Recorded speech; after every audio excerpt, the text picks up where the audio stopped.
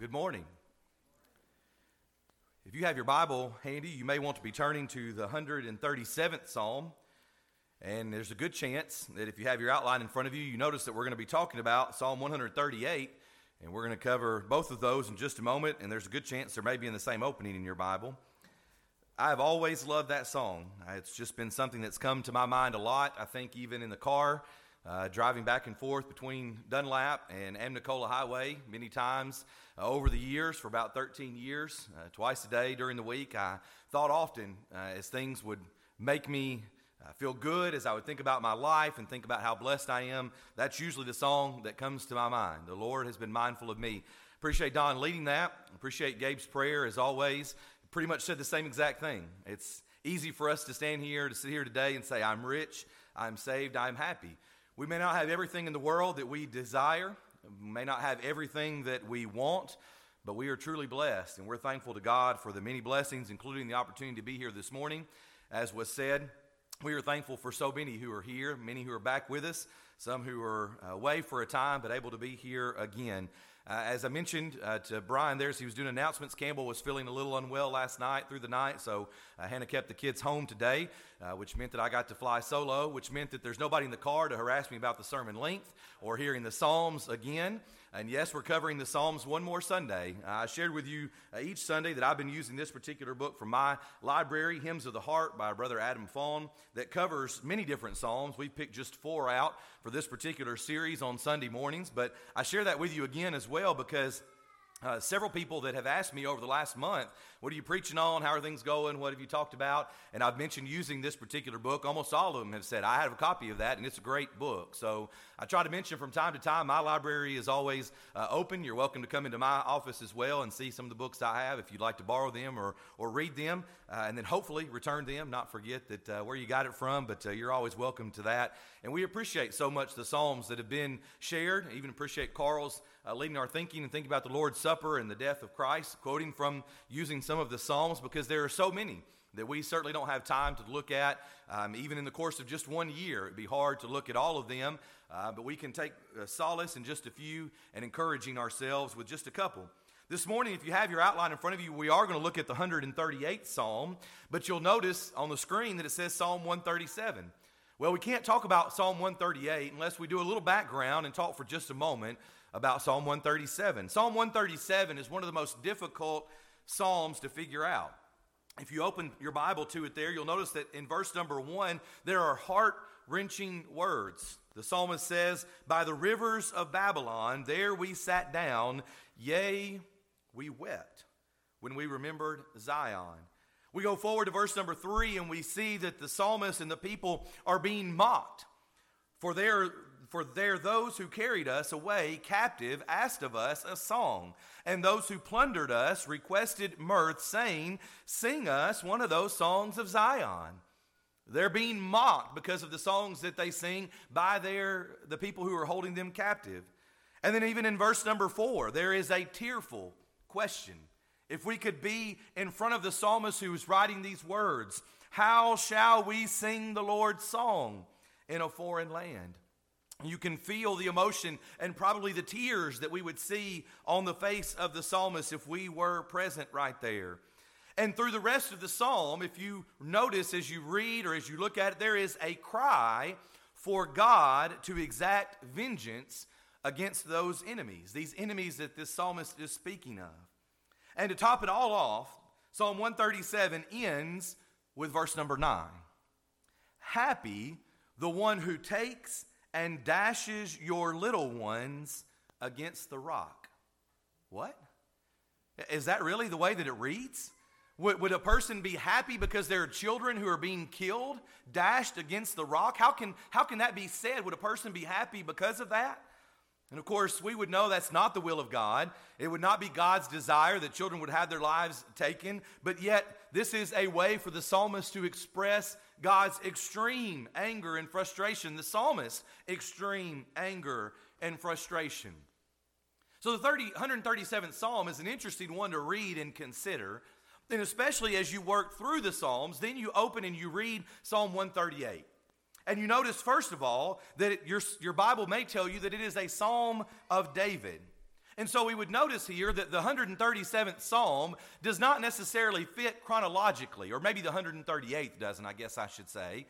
It doesn't necessarily fit chronologically, because if it is a Psalm of David in Psalm 138, David lived centuries before they were carried away into captivity. So if the 137th Psalm seems to be written during a time of captivity, then the Psalm 138 was written long before that by David. And so it doesn't fit chronologically. But what we want to notice this morning is that it does seem to fit thematically. Not chronologically, but thematically. Because you would notice in Psalm 137, the people do not want to say anything. They don't want to sing the songs. They don't want to praise God. They don't want to say anything. Part of that because they're being mocked. But certainly they have this cry out, we don't want to do these things. And yet in Psalm 138, the psalm bursts forth with praise. We're going to look at it this morning, and we're going to see the psalmist, David, is praising God. So it doesn't fit chronologically, but it does fit thematically. David is not having a perfectly smooth life in Psalm 138, but he's still praising God. And those things together, those two psalms back to back, would remind us of the words of the wise man in Ecclesiastes chapter 3 and verse number 7. There is a time to keep silence, and there is a time to speak. There is a time for everything. Yes, even as we read the Psalms. No matter what is going on in life, let us be people who are thankful. Let us be people who are shouting praises to God. I appreciate the songs that have been led. I didn't ask Don to lead How Firm a Foundation, but the same sentiment was there. How firm a foundation we have in the Lord. With all these things that are going on around us, we can still take comfort and peace in Him, and we should be thankful and we should praise Him. And we're going to look at that from the 138th Psalm this morning. We begin, first of all, with verses 1 through 3. And notice that there is praise. There is praise to God. And we're going to look this morning at 4 different questions from these first 3 verses that cause us or allow us to think about the praise that should be given to God. Verses 1 through 3. Number 1, first of all, we were praising God with what? Notice in verse number 1 that David says, with my whole heart. The thanks and the praise are connected. If you have an English Standard Version, I know the English Standard for sure, if you have one in front of you this morning, begins, I give you thanks with my whole heart. The New King James says, I will praise you with my whole heart. But the idea of thanks and praise are connected. They should be connected in our lives. I will give you thanks and I will praise you. It's a reminder of the words of James in James chapter 1 and verse number 17. Every good and every perfect gift comes from God.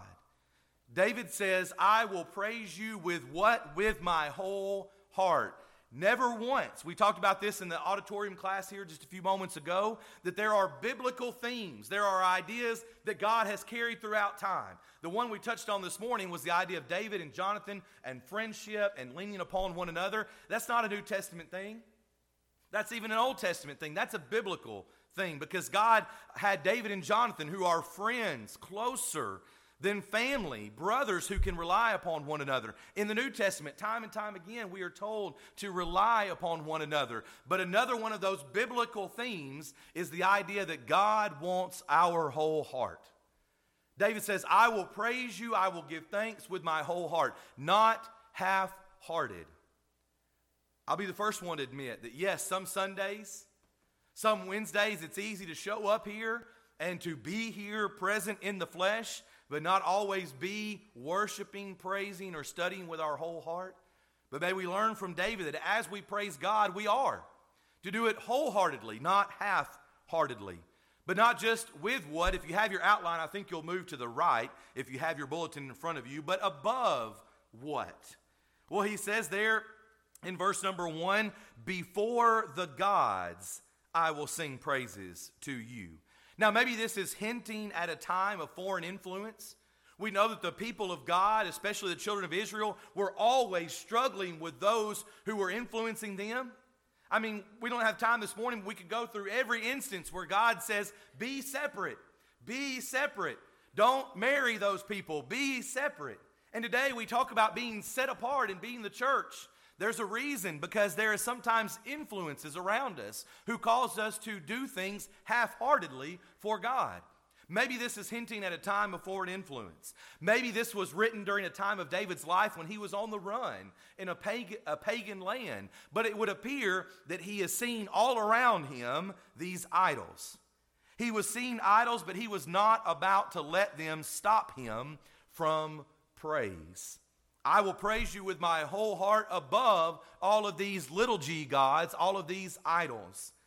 We've talked about this before in previous lessons, but it can be a carved image, but it's not typically a carved image for us. It could be little pieces of green paper. It could be our job. It could be our relationships. Yes, our relationships should not come before God. It could be our kids. It could even be our spouse sometimes that we place above God, which would then make an idol. But David says, I will praise you with my whole heart and before the gods, before the idols, we might say even before the world, I will sing praises to you. Well, we notice third of all then, toward what? As we think about this idea of praise. Well, the interesting thing about both of these Psalms is we have a few questions that come up this morning for us to consider. We already touched on one there in Psalm 137, maybe a difficult ending. What do we do with that? Well, in Psalm 138, if David wrote this psalm, you will notice in verse number 2 that he says, I will worship toward your holy temple and praise your name for your loving kindness and your truth, for you have magnified your word above all your name. Wait a minute, though. The temple wasn't around yet. Is that a problem here? Is there something that is wrong with the Bible? Because if you remember, David, because he shed blood, was not allowed to construct the temple. So the temple wasn't going to come along until later. But the point is, as we think about David's words here, his sentiment, what he's saying is that he was turning toward God, just as we should. We know in the New Testament, we're told in John 4:24 that we are to worship in spirit and in truth. We know that there is no particular holy spot. This particular spot of land, this stage, those seats, this building is not holy in and of itself. We don't go to Jerusalem anymore, per se. There's no travel there to that particular spot. We don't turn towards the temple, but we turn towards God. When David says that he is turning toward the temple, he is reminding or giving the point that we should always turn towards God. He knows where God is. He thinks about where God is, and that is his heartfelt desire to turn towards God, and it should be ours as well. But then we notice lastly under our first point here, for what? For what? Well, as is typical of the Psalms, David is going to list reason after reason. If you ever have trouble praising God, go read the Psalms. Because not only David, but most of the psalmists will constantly list, even sometimes repeating themselves, reasons why we should praise God. There's two in particular that we would notice here. First of all, there are traits of omnipotence that are mentioned. He says, for your loving kindness and your truth, or for your steadfast love and your faithfulness. God's name and word are to be exalted. Again, I didn't ask Don to lead it, but how firm a foundation. We sing in that second verse, I'll strengthen thee, help thee, and cause thee to stand, upheld by my gracious, omnipotent, there's our word, hand. We think about the fact that there is nothing more powerful or greater than God. He has so many traits of omnipotence, and the psalmist David lists here just a few for us. His steadfast love, his faithfulness, his name, and his word. But we notice as well in this particular section, at the end of verse 3 there, verses 2 and 3, his traits of omnibenevolence. Omnibenevolence. He is all-loving. Notice that David says there that not only did God answer him, not only in verse 3 does he say, you answered me and strengthened me, but he says he does so in the day he called. In the day he called, God strengthened him and answered him. God will give just what we need when we need it. Unfortunately, that doesn't always agree with what we think we need or when we need it, but he will. He is faithful. He has steadfast love, and he will answer us and strengthen us in the day we call, just when we need it. So the psalmist here says we should praise him. But secondly, in verses 4 through 6, we think about the power of God. The power of God. You notice beginning in verse number 4 that David says, all of the kings of the earth shall praise you, O Lord. David takes the time here in this psalm to contrast the rulers of this earth with the rule of God. And don't miss the point.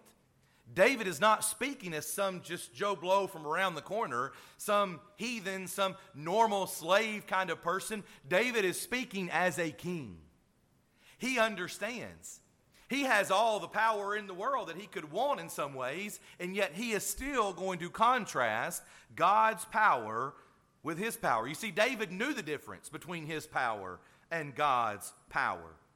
Now here again, as we would notice from this particular psalm, some people might point out a question from verse number 4. They might have a problem as they're looking at it here. All the kings of the earth shall praise you? That doesn't make sense, because we know that not every single king, not every single nation has always praised God. So was David wrong because this has never happened? Well, no, but certainly this is the way that it should be.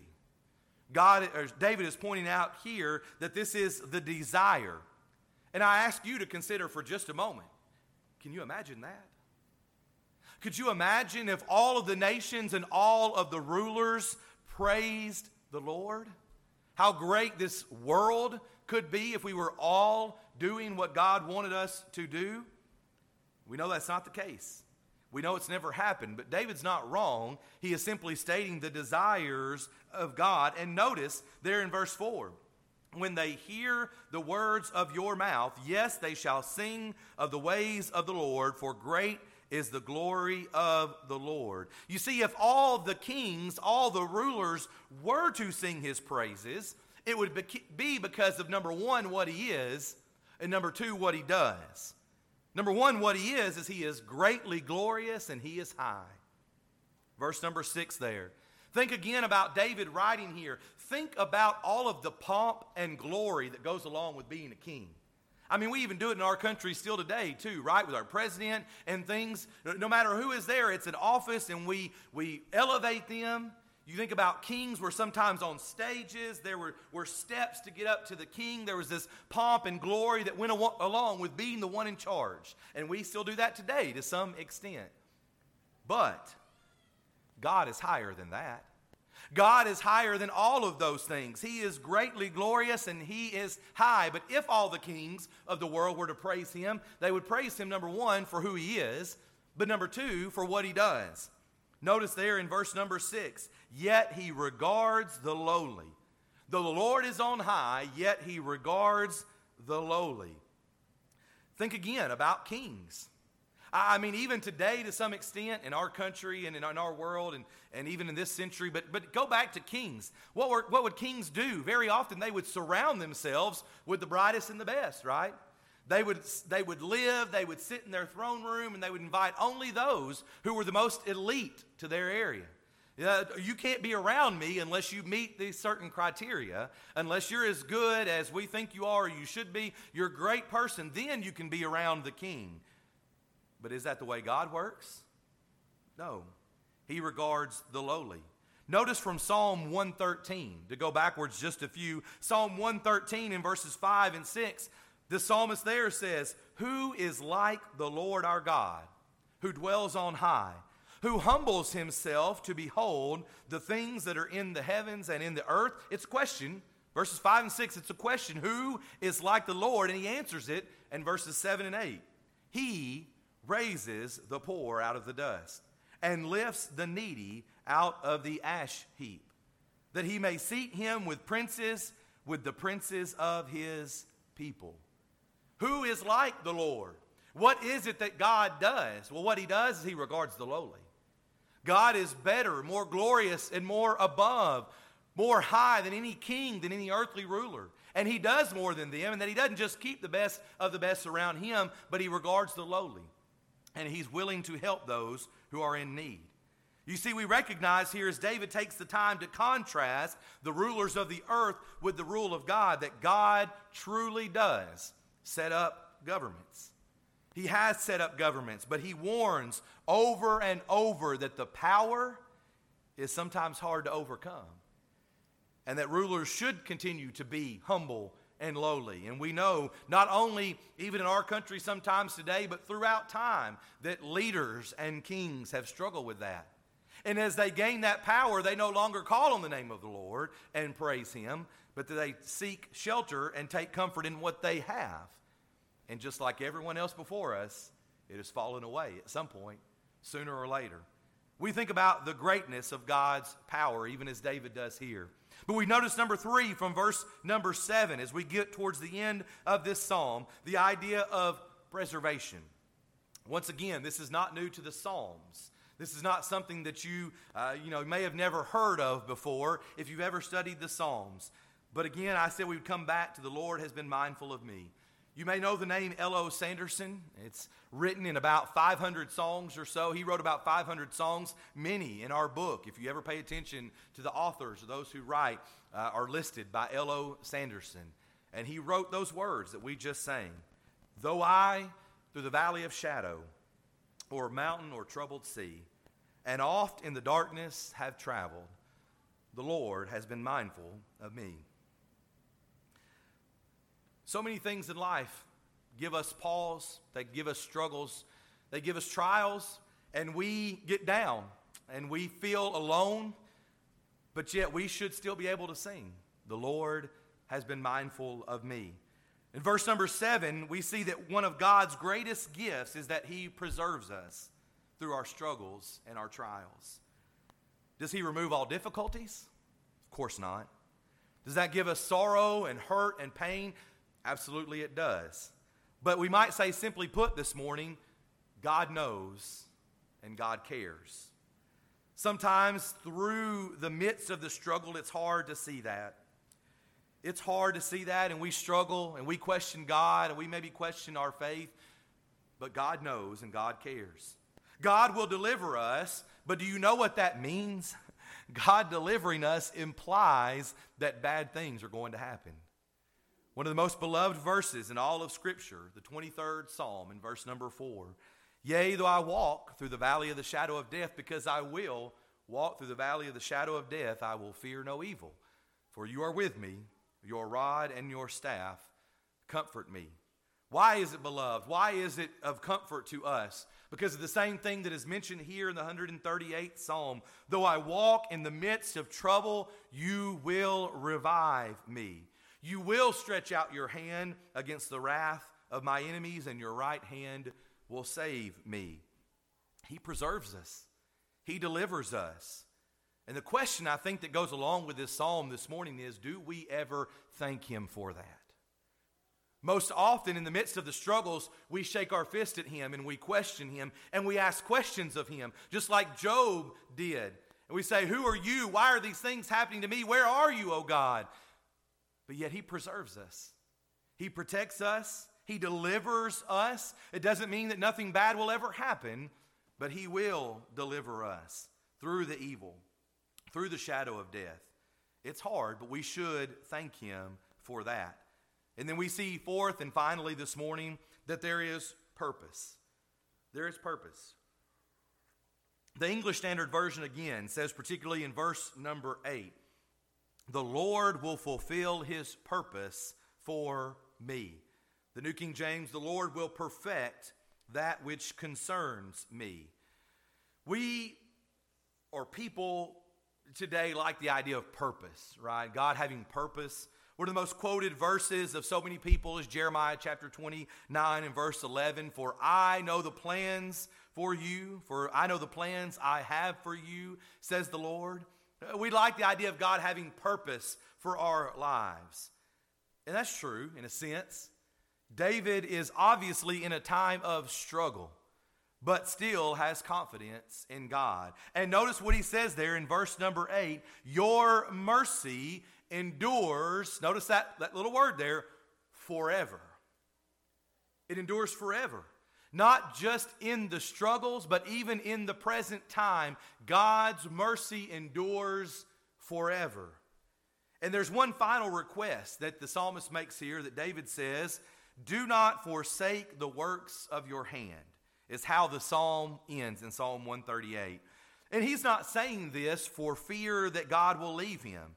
He says to God, do not forsake the works of your hands. I don't think it is a cry out, well, God, don't leave me. It's not a questioning, but he seems to be cementing his request.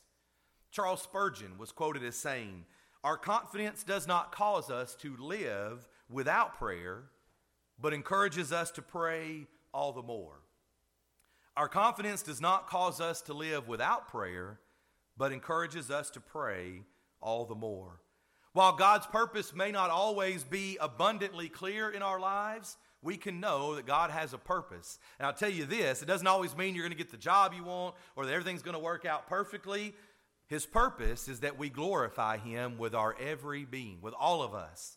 That's his purpose for us. That in the good times and in the bad times, that through our lives, our purpose is that we glorify him with our whole being. Once again, a biblical message that the psalmist David can declare, but also Jesus can declare. That others can declare, as Jesus would say there in the Sermon on the Mount, that people may see our good works and not give us the bozo button, not put a pin on us, not give us lots of money, but that they may glorify our Father in heaven. That should be our purpose, is to glorify him with our whole being. And what's interesting is this psalm, as we conclude our thoughts here, sort of comes full circle. The psalm kind of comes back around full circle. In verse number 1, he says, I will give thanks with my whole heart. And in verse number 8, he says, the Lord will fulfill his purpose for me. You see, we might notice from this psalm that when we are willing to give God our whole heart, I will give thanks with my whole heart. When we're willing to do that, we will know then his purpose. We can also know that we can live that out. That we can live out that full purpose no matter what is going on in our lives. Through the good times and through the bad. Through the times that we're rejoicing and things seem to be going our way, and through the times that we're facing difficult diagnoses, that we're going through death, that we're struggling in life. Through all of that, if we will give our whole heart to him, we live that out, then we can know his purpose. And we should realize that every time in our life is a time to shout praise to him. It's hard. Boy, it's hard. Through the tears, through the struggles, through the sorrow, it's hard to praise him. But every time in our life is a time to shout praise to him. David knew more than anyone the highs, being on top of the world, slaying the giant quite literally, living as king and ruler above all. And yet he hits his knees in sorrow as he recognizes his sin.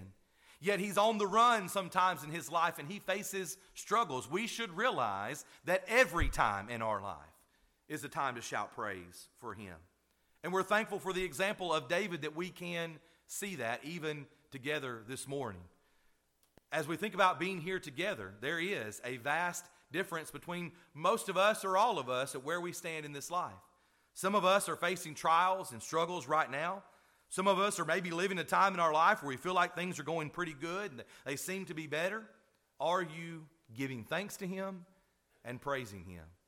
The possibility exists this morning as we are gathered here that there's someone in this audience who is not a Christian, who has never come in contact with the blood of Christ by being baptized. We would be singing this song in just a moment to encourage you. The great physician. We say it a lot, but it's nothing that the preacher does. It's nothing that the elders do, but it's the great physician who shed his blood, who made it possible that we can have our sins washed away. And if you're here this morning and you are not a child of God, why not? Maybe you don't know enough. We would gladly study with you even this day or as soon as possible so that nothing happens to you in this life. The Lord doesn't return and you wonder about where your place would be for all of eternity. If you're here this morning and you're not a child of God, we'll be singing to encourage you that you would be baptized for the remission of your sins and allow the Lord to add you to his church. A good portion of us this morning are children of God. We have been baptized. We're trying to live the faithful life. We're trying to shout praise in each and every situation and each and every day, but it's difficult. This morning, if you're here and you feel you've fallen short of that, we'll be singing to encourage you as well. Maybe it is sin of a public nature. You'd like to come forward and make that known. Maybe it's not, but you would still like to come forward. One of our elders will be here at the front that would be willing to pray with you and for you, as we all would, so that you can be made whole, so that you can have the support of your brothers and sisters in Christ. If you're here this morning and you're struggling as a child of God, a way has been made as well. We call it God's second law of pardon, that you can repent of your sin, come back to Him, and He is faithful and just to forgive. We are thankful for this opportunity that presents itself even now. If you need to make a change, would you come forward as we stand together and as we sing?